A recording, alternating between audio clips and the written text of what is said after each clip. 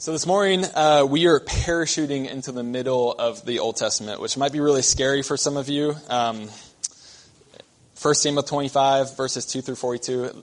It's also a lot of verses. And so I'm going to ask for your patience as I read through our text this morning. But to give you a little bit of context, to give you a little bit of a picture of what's going on in our text this morning, 1 Samuel is the book immediately following the period of the Judges. The Judges were a season in which Israel was without a king.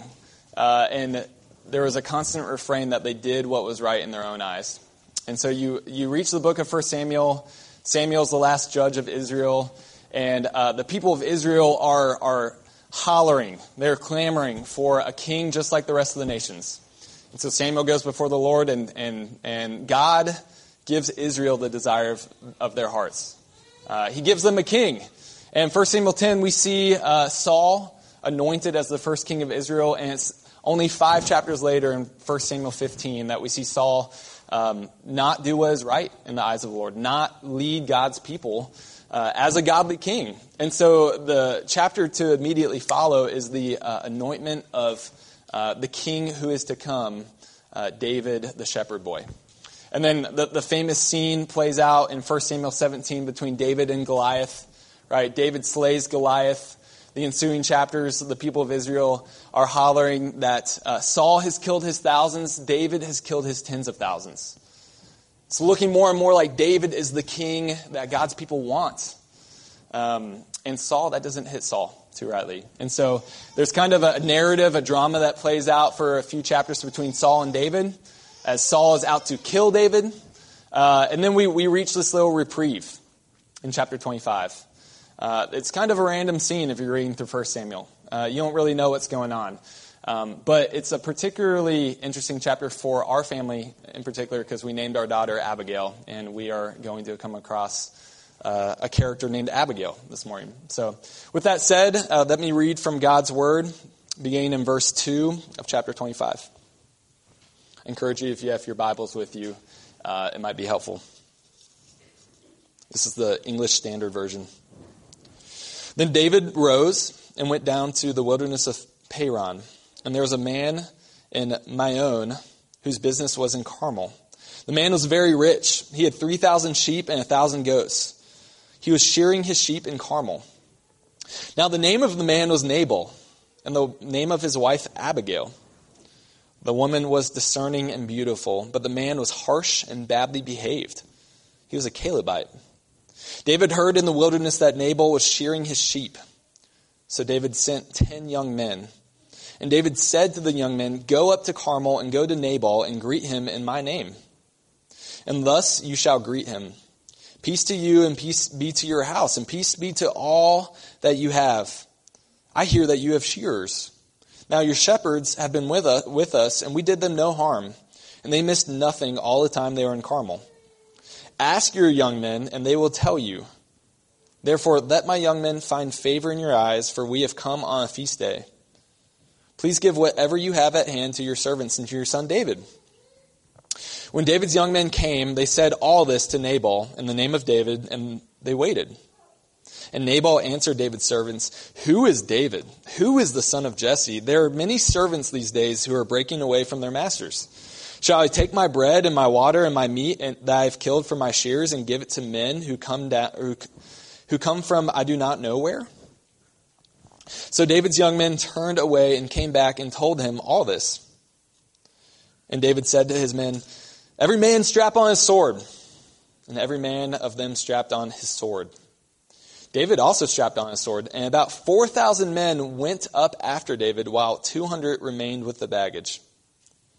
But one of the young men told Abigail, Nabal's wife, "Behold, David sent messengers out of the wilderness to greet our master, and he railed at them. Yet the men were very good to us, and we suffered no harm, and we did not miss anything when we were in the fields, as long as we went with them. They were a wall to us both by night and by day, all the while we were with them, keeping the sheep. Now therefore know this and consider what you should do, for harm is determined against us, or against our master and against all his house. And he is such a worthless man that one cannot speak to him." Then Abigail made haste and took 200 loaves and 2 skins of wine and 5 sheep already prepared and 5 seahs of parched grain and 100 clusters of raisins and 200 cakes of figs and laid them on the donkeys. And she said to her young men, "Go on before me. Behold, I come after you." And she did not tell her husband Nabal. And as she rode on the donkey and came down under cover of the mountain, behold, David and his men came down toward her, and she met them. Now David had said, "Surely in vain I have guarded all that this fellow has in the wilderness, so that nothing was missed of all that belonged to him. And he has returned me for evil for good. God do so to the enemies of David, and more also, if by morning I leave so much as one male of all who belong to him." When Abigail saw David, she hurried and got down from the donkey and fell before David on her face and bowed to the ground. She fell at his feet and said, "On me alone, my Lord, be the guilt. Please let your servant speak in your ears and hear the words of your servant. Let not my Lord regard this worthless fellow Nabal. For as his name is, so is he. Nabal is his name, and folly is with him. But I, your servant, did not see the young men of my Lord, whom you sent. Now then, my Lord, as the Lord lives and as your soul lives, because the Lord has restrained you from blood guilt and from saving with your own hand. Now then, let your enemies and those who do evil to my Lord be as Nabal. And now let this present that your servant has brought to my Lord be given to the young men who follow my Lord.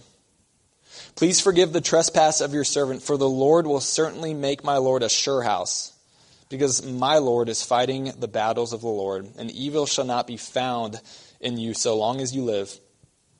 If men rise up to pursue you and to seek your life, the life of my Lord shall be bound in the bundle of the living in the care of the Lord your God. And the lives of your enemies he shall sling out as from the hollow of a sling. And when the Lord has done to my Lord according to all the good that he has spoken concerning you, and has appointed you prince over Israel, my Lord shall have no cause of grief or pains of conscience for having shed blood without cause, or for my Lord working salvation himself. And when the Lord has dealt with my Lord, then remember your servant." And David said to Abigail, "Blessed be the Lord, the God of Israel, who sent you this day to meet me. Blessed be your discretion, and blessed be you, who have kept me this day from blood guilt and from working salvation with my own hand. For as surely as the Lord, the God of Israel lives, who has restrained me from hurting you, unless you had hurried and come to meet me, truly by morning there had not been left to Nabal so much as one male." Then David received from her hand what she had brought him, and said to her, "Go up in peace to your house. See, I have obeyed your voice, and I have granted your petition." And Abigail came to Nabal, and behold, he was holding a feast in his house, like a feast of a king. And Nabal's heart was merry within him, for he was very drunk. So she told him nothing at all until the morning light. In the morning, when the wine had gone out of Nabal, his wife told him these things, and his heart died within him, and he became a stone. And about 10 days later, the Lord struck Nabal, and he died. When David heard that Nabal was dead, he said, "Blessed be the Lord, who has avenged the insult I received at the hand of Nabal, and has kept back his servant from wrongdoing. The Lord has returned the evil of Nabal on his own head." Then David sent and spoke to Abigail to take her as his wife. When the servants of David came to Abigail at Carmel, they said to her, "David has sent us to you to take you to him as his wife." And she rose and bowed with her face to the ground and said, "Behold, your handmaid is a servant to wash the feet of the servants of my Lord." And Abigail hurried and rose and mounted a donkey, and her 5 young women attended her. She followed the messengers of David and became his wife. Wow. Would you pray with me? Father in heaven, that is a really long text. Thank you for your word, that it is sufficient. You do give us good and helpful details, but if we're being honest with ourselves, a lot of us probably tuned out. I know even for me, it's weary to read a long text like that. And so I pray as we come to the application of your word, as we come to hear and sit under it, that again, you would be here, Holy Spirit, to massage what is true about the gospel into our hearts and into our lives. It's in your name I pray. Amen. The year is 2005. Mariah Carey's We Belong Together was number 1 on the Billboard Top 100 hits. Star Wars, Revenge of the Sith was selling out in box offices everywhere. I think Michigan football even managed to beat Michigan State and Indiana that year.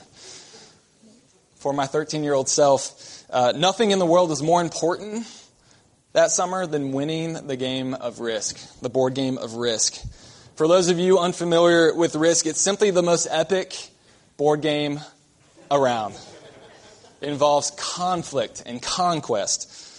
I mean, what more could you want out of a teenage guy? My friends and I would stay up every night that summer until like 3 a.m. We would argue, we would bicker, and nothing in the world got me more fired up than getting betrayed on the Risk board. You make these alliances, and then someone backstabs you. They go for Australia. They go for Asia. In these gut-wrenching moments, I would no longer care about winning the game. The game was pointless at that point. All that mattered was showing the guy who betrayed Robert Knuth that he was done for.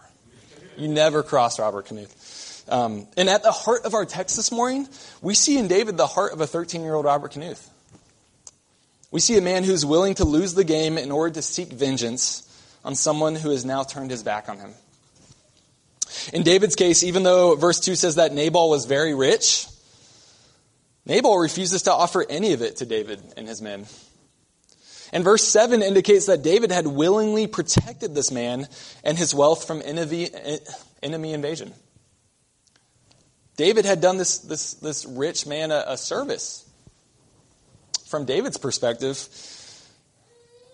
it seems like the least Nabal could do was to throw him a bone, to throw him something. Thank you. Needless to say, Nabal's refusal and mockery infuriates David. It infuriates him so much that he has his men draw their swords ready to do battle with his adversary. I mean, it seems a little extreme for maybe, 21st century enlightened folks. We read this and we go, David, what are you doing? But this morning, I want us to behold how God in his providence, he restrains the extent of David's anger. He restrains it to accomplish the purposes that God has for David. And so specifically, I want us to see that by intervening with the wise counsel of Abigail, God displays David's foolishness. But even more importantly, he illustrates the depths of his sustaining grace for David. Because vengeance is truly the Lord's, Christians can rest. You can rest this morning if you're in Christ in the fact that God not only fights for you, but he also blesses you despite your blindness and disbelief. And so we see this through 3 points this morning. First, God's restraint of David. Second, God's wisdom to David. And lastly, God's vengeance for David. I'm going to just repeat this one more time. God's restraint of David, God's wisdom to David, and God's vengeance for David. My first point actually begins a chapter earlier. You guys are like, oh man, more text. 1 Samuel 24, verses 4 through 7. King Saul stumbles upon David in this cave. It's kind of a grotesque, crude scene, to be honest. And verse 4 shows David actually cutting off the corner of Saul's robe. Just picking up really quickly in verse 4, it says, "And the men of David said to him, 'Here is the day of which the Lord has said, Behold, I will give your enemy into your hand, and you shall do to him as it shall seem good to you.' Then David arose and stealthily cut off a corner of Saul's robe. And afterward, David's heart struck him, because he had cut off a corner of Saul's robe. He said to his men, 'The Lord forbid that I should do this thing to my Lord, the Lord's anointed, to put out my hand against him, seeing he is the Lord's anointed.' So David persuaded his men with these words and did not permit them to attack Saul. And Saul rose up and left the cave and went on his way." If you've been tracking the drama, like I kind of explained at the start, between King Saul and David up to this point, you understand just how tense things are, right? This is the latest narrative. This is the latest episode. And it almost seems like this is David's golden moment. I mean, his men say as much. David, this is the moment that God's been promising. You can kill Saul. You can take over the kingship. This is yours. So this is finally his layup, and what happens? He swings and misses. Why does he not kill Saul? Verse 5 notes that afterward, David's heart struck him because he had cut off a corner of Saul's robe. So just even like getting a little sliver off of Saul's wardrobe, Saul's attire, causes David's heart to strike him. And this is like a very Hebrew idiom. We don't say this in our modern day syntax or language. And so if you look at the Hebrew, I think it actually comes more to life. First off, in Hebrew, heart conveys a lot more than just arteries and veins. It is the very inner man and will of a person. So for David's heart to strike him is significant because it conveys a change of his entire worldview. Everything about David changes when his heart is struck. But secondly, it's important to note that this verb, the actual kind of like form that this verb is in, is a causative verb. And you guys are going, oh man, I don't want an English lesson. But that's important, right? Because it means that this verb causes something else to happen.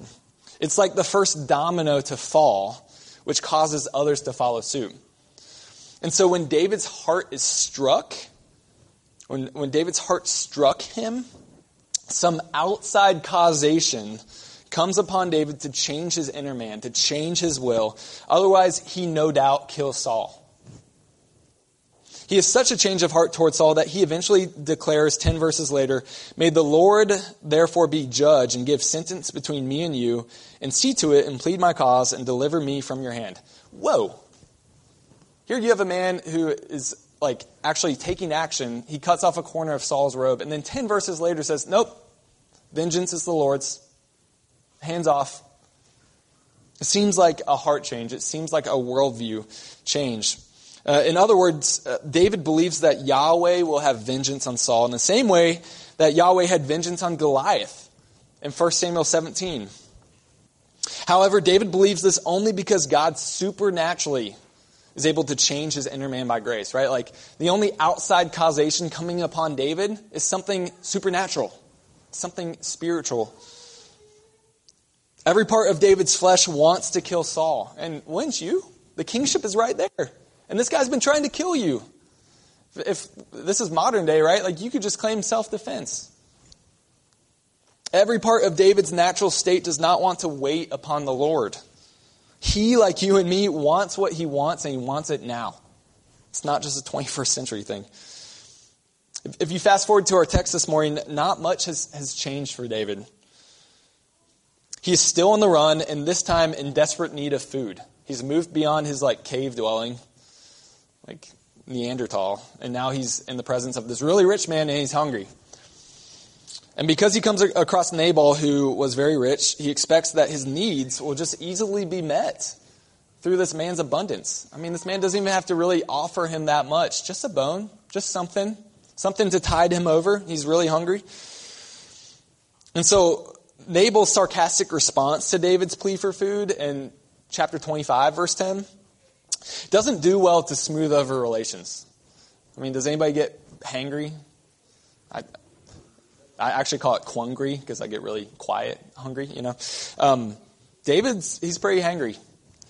And Nabal responds in verse 10 by saying, "Who is David? Who is the son of Jesse? There are many servants these days who are breaking away from their masters." The reality is Nabal knew exactly who David is because his wife, in verses 28 through 31, makes extensive comment about David's past victories. If you can imagine just word spreading throughout the land. King David slays Goliath, but then goes on to kill not just thousands, but tens of thousands. And here you have this pretty prominent man who's like, "Who's David?" It's silly. It's sarcastic. He's making a mockery of David. I don't know how many of you have heard about the Fire Festival. If you haven't, it was supposed to be the next big music festival. This is back in 2018. Dozens of the hottest artists and bands were going to perform on this private island in the Bahamas. VIP guests were going to have access to private villas and pools, and tickets were going to be sold for a relatively reasonable rate of $12,000 a person. Something like Bonnaroo, if you're familiar with that, but on steroids. In March 2018, to be precise, news got out that the chief organizer, Billy McFarland, and rapper Ja Rule, they didn't have anything remotely planned that resembled this event. It was all a scheme. It was all a ploy. It was fake news, quite literally. What was supposed to be the most exclusive party of the ages became a nightmare for the thousands of wealthy people who could afford the ticket.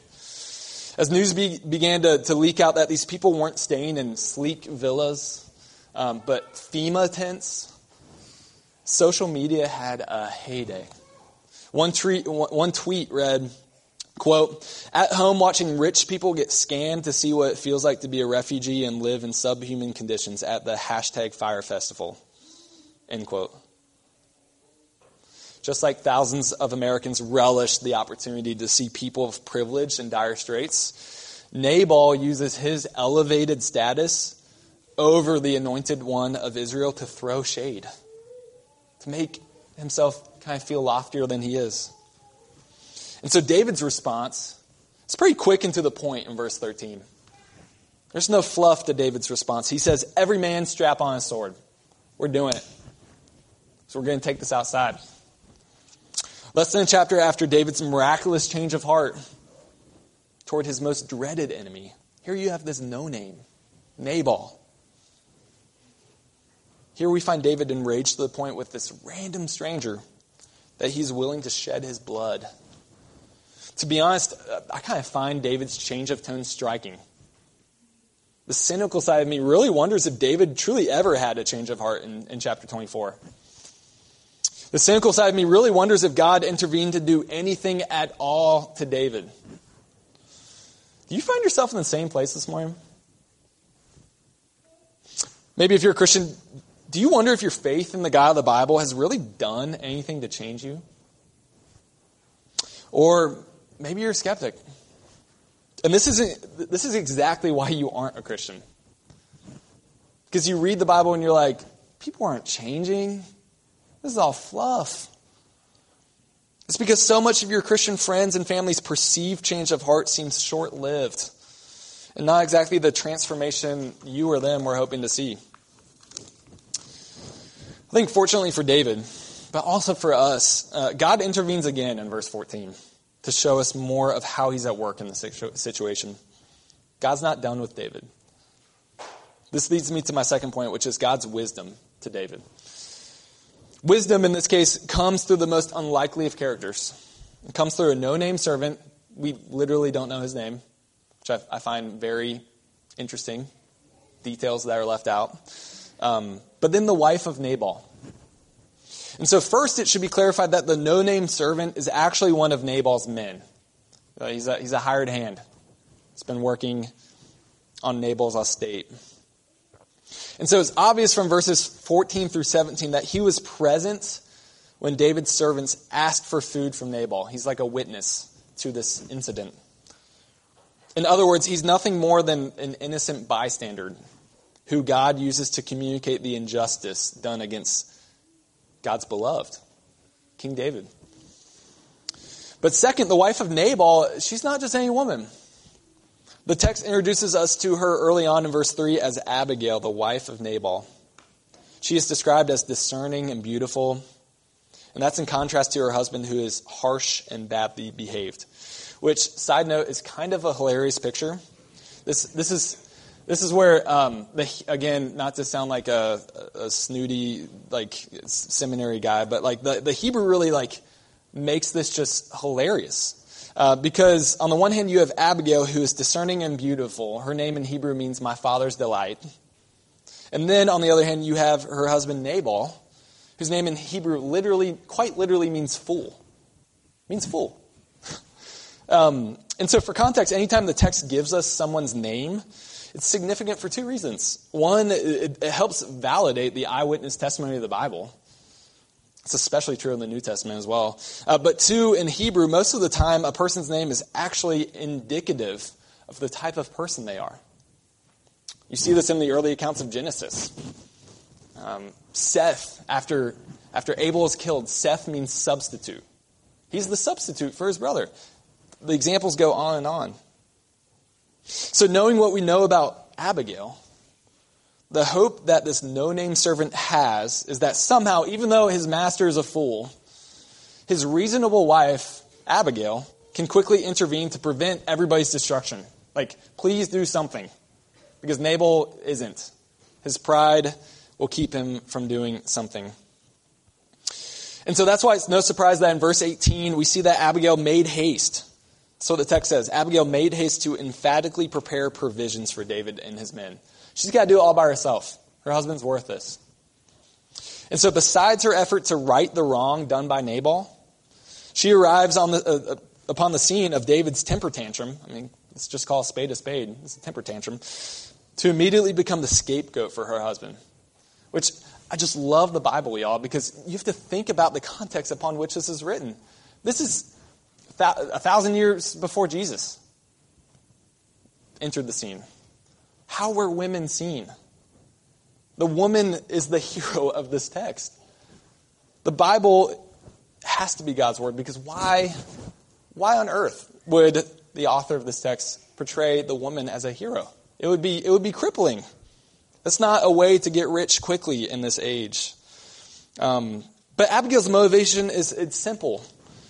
By intending to take the blame for Nabal, she hopes to explicitly demonstrate to David that he can hardly kill a woman for bowing down before him, who has brought him food and drink, and also speaks about how God has prevented him from bloodshed. I think if you put it that way, she seeks to give David godly perspective and to remind him of what is true. She, in this selfless manner, embodies God's word to David. She's the physical embodiment of God's word. She's the Proverbs 31 woman who, quote, opens her mouth with wisdom, having the teaching of kindness on her tongue. Friends, the reality is, on this side of heaven, we're all going to be like David. No matter how much God has transformed you by his grace this morning, you will 100% encounter a moment where you react or think or speak like your old self. Like the person you were before Christ. If you have kids, I know you know exactly what I'm talking about. But even if you don't, how many of us have had like this despairing thought of, I thought I was a Christian. Christians don't think or do or say this type of thing. You thought God had changed you by his grace. And now you feel like you were back at square one. You feel like showing up to church a waste of time. It's in those moments, though, that God meets you and me again to show us, to remind us, to once again change us back into the people that we've now become through faith in Jesus. The Apostle Paul says in Colossians 3, 9 and 10, he says, do not lie to one another, seeing that you have put off the old self with its practices and have put on the new self, which is being renewed in knowledge after the image of its creator. You know what's interesting about those two verses? Paul uses the past tense to describe your old self. You have put off the old self. It is dead, it is done, is in the past. And then what does he say about the new self? He says, put on the new self, which is being renewed. Present tense, actively ongoing. There's this ever-present change going on in God's people by his grace. But fundamentally, what is true is that you are never your old self again. You are never your old self again. And that's all Abigail is to David. She's a friend who is hoping to do one thing for him. One thing. She's a friend who is there to display what is true in hopes that he might see the foolishness out of which he is living. That in hopes that he might see that he is living in a way that is not him anymore. It's Jekyll. It's not him. He's Hyde. I think that's right. She's hoping to be truth for him. She knows she can't fix him. She knows she can't change his heart. She knows she is powerless. But she does whatever it takes to physically display the grace and kindness of her Father in heaven toward him. She does whatever it takes. And stakes are pretty high. David's going to cut off heads tomorrow morning. She shows him dignity and respect. She offers him hospitality. And lastly, she opens her mouth to speak the truth about God and the truth about his work to transform David. Do you have a friend like that? One who is willing to do whatever it takes in life for you to better see and better behold the God of grace who has the power to change hearts. I think one of the reasons this scene is so beautiful to me is because you have to imagine that this isn't Abigail's first rodeo. This isn't the first time she's done this for a man. Her husband is literally named Fool. But whereas Nabal doesn't have a heart to receive the truth about who God is and any hope of transformation, David does. David does. I think a little window into maybe what's implicitly kind of there in the text is that I think that should help guide our friendships. Not only kind of the question, because this could sound shamey, right? Do you have a friend like that? I think a lot of us, if we're being honest, would probably answer no. I don't. Oh, what do I do? But I think a little window into who Abigail is should help give us wisdom at the types of friendships we should be pursuing, the types of spouses we should be pursuing. Right? We want spouses, we want friends who are going to receive this display of grace, this pursuit of someone's heart, with the hope, with the confidence that this person that I am pursuing, this person that I am displaying grace to, actually has a heart that is going to be changed by the grace of God. And that's not to say someone's heart can't, right? We serve a God who is sovereign, who is at work, who comes after the least of us, right? But I think wisdom says, hey, if I'm going to marry you, right, like if we're going to do deep friendship together, I'm going to need you to speak truth into my life because my heart's wayward. In 1 Samuel 24, God supernaturally intervenes to strike David, to strike his heart, to strike his will, right, in the Hebrew, to strike his inner man. And so less than a chapter later, God intervenes again. But this time he does so through ordinary, interpersonal relationships. Relationships. In Abigail, God's grace lies prostrated before David. It's right in front of his eyes. That's God's grace for him. This time God has David physically behold the foolishness of his initial interaction, his initial reaction, so that David might more tangibly taste and grasp God's grace toward him. I mean, how many of y'all, have had like a friend or somebody come up to you and just through their kindness, it kind of makes you feel silly for reacting the way you did. It kind of makes you feel like, what did I just do? Why did I just say that? That's not what I meant. It's kind of what's going on here. It only makes sense then for David to praise God in verse 32. He cries out, "Blessed be the Lord, the God of Israel, who sent you this day to me." David praises the providence of God, not even knowing the full extent of it. He praises God before God really kind of does anything. What do I mean by that? Well, it leads me to my last point, which is God's vengeance for David.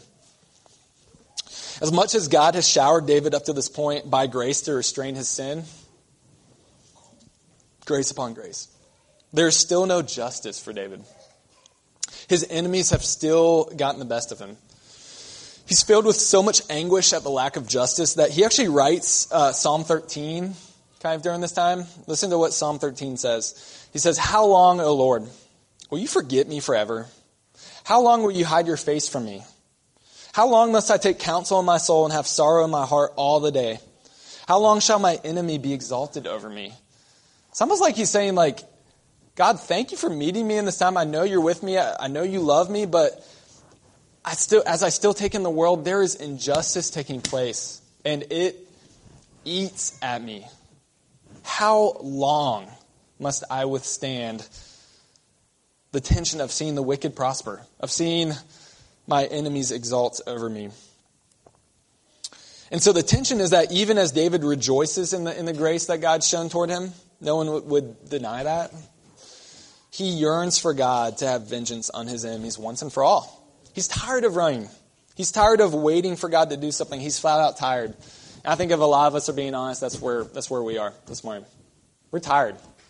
Whatever like your injustice kind of drum like you like to beat, right? There's a lot of them out in the world. You're tired of seeing that continue to happen, whatever that is. Yet in the middle of David's exhaustion, that God works not only to lavish David in his love, in the middle of David's exhaustion that God is at work to show him grace, God is also at work to destroy those who seek David's harm. Verses 36 through 38 catalog immediately what happens after Abigail flees to stop David from lashing out against Nabal. You remember she returns home to her husband. He's laying there. He's pretty drunk. He normally doesn't have the ears to hear her, but especially not then. But she returns home and she eventually updates him on David's decision not to attack. That she's done it. She's, saved thousands of lives, including his. And picking up in verse 37, it reads, Nabal's heart died within him, and he became as stone. And about 10 days later, the Lord struck Nabal, and he died. Whew. That's pretty intense. And yes, this literally happened, because the Bible is true. No less than a few days after God showers David with grace through Abigail, he proceeds to accomplish justice by striking dead David's enemy, Nabal. God has done it. Imagine that. God has fulfilled his promises to David. And it's only 6 chapters later that in 1 Samuel 31 that the Lord eventually defeats Saul as well. It's not just Nabal, but it's King Saul who's actively out to kill David. God's grace is never accompanied without his justice. We don't just have a God who is love, but not a God who is filled with wrath. We don't have a God who is just wrathful and just out to get you, but who is also not loving. How do those two coexist? How do those two preside in the same breath? The theologian John Newton, a lot of you guys might know his hymn, Amazing Grace. Well, he wrote another famous hymn, and my RUF students might know it. It's called Let Us Love and Sing and Wonder. Let us wonder grace and justice. Join and point to mercy's store. When through grace in Christ our trust is, justice smiles and asks no more. Justice asks no more. Why? Because we have put our faith in Christ. Despite how much David failed to remain faithful when taunted by his enemies, despite how much he throws these temper tantrums, there was another anointed one who properly stood against the enemy's revilings. As God's enemies mocked him and spit on him and created a crown of thorns for him, as he hung out naked and ashamed, the author of the Hebrews invites us to consider him who endured from sinners such hostility against himself. Christians have the joy of basking in the accomplished work of Jesus Christ upon the cross of Calvary. It is there that God's mercy and justice are of one accord. It is there that God's enemies are transformed into sons and daughters, and the Son of God is scorned and tormented as an enemy of God. It is there that sinners like David and you and me, we're made holy. As a result, Christians today have all the hope to not grow weary or faint-hearted in the raging battles against the enemies of God. Whether that be our own flesh, the world around us, or the schemes of the devil, nothing shall separate us from the love of Christ that has been poured out for us. As the Apostle Paul writes in Romans 8:37, we are more than conquerors through him who loved us. We are more than conquerors. More than conquerors. Not just conquerors, more than conquerors through him who loved us. Friends, do you find yourself crying out like David, though? How long? Maybe you've been coming to church your whole life and you're like, that's great. That's the gospel. I believe that. But how long? How long? How long must I endure argument after argument with my spouse? How long must I endure the political divide, both inside but also outside the church? How long must I see the oppression of other human beings, whether that be friends with a different skin color or children in the womb? How long must I endure the temptation to engage in promiscuous sexual activity? How long is the cry of someone who has been transformed by God's grace? In fact, if you're not crying out how long this morning, I feel like that's a diagnostic test to know whether or not you know this God of grace. To live in the world as a Christian is to live in the tension of the already but not yet. It's awkward. It's uncomfortable. It's not tribal. It's the cry of already washed by the blood of Jesus, but still held down by the vestiges of sin. It's the cry of both a sinner and a saint. It's the cry of seeing both the beauty and the brokenness in the world around us. You see, unlike David, living on this side of the cross means that our worst enemy has been defeated. The war is won. It's over. Death no longer has any power over you. Sin no longer has any power over you. The devil no longer has any power over you. I feel like so often as Christians we think of like our Christian lives as like some kind of Star Wars scene where you have like the good force and the bad force and the good force has to win and the bad force fights back and like, no, it's over. Let's live like it's over. Because everything that has power over you doesn't actually have power over you. Those are lies that we believe. You and me can live out of the reality that justice has been accomplished. Grace has been poured out. We do not need to grow weary of doing good. For students, it's the end of the semester. We don't need to grow weary of continually showing up in the lives of our friends, in the lives of those who might be new to something like RUF or new to campus or whatever it be. If you're not a student, we don't need to grow weary of continuing to show up after 23 years of marriage and loving our wives as Christ loves the church. If you're a single person, we don't need to grow weary of showing up to the workplace day in and day out and have the same person yell and scream at you for not doing your job, even though you're just like, I just want to be seen. I just want you to see that I'm doing my best. You don't need to be weary.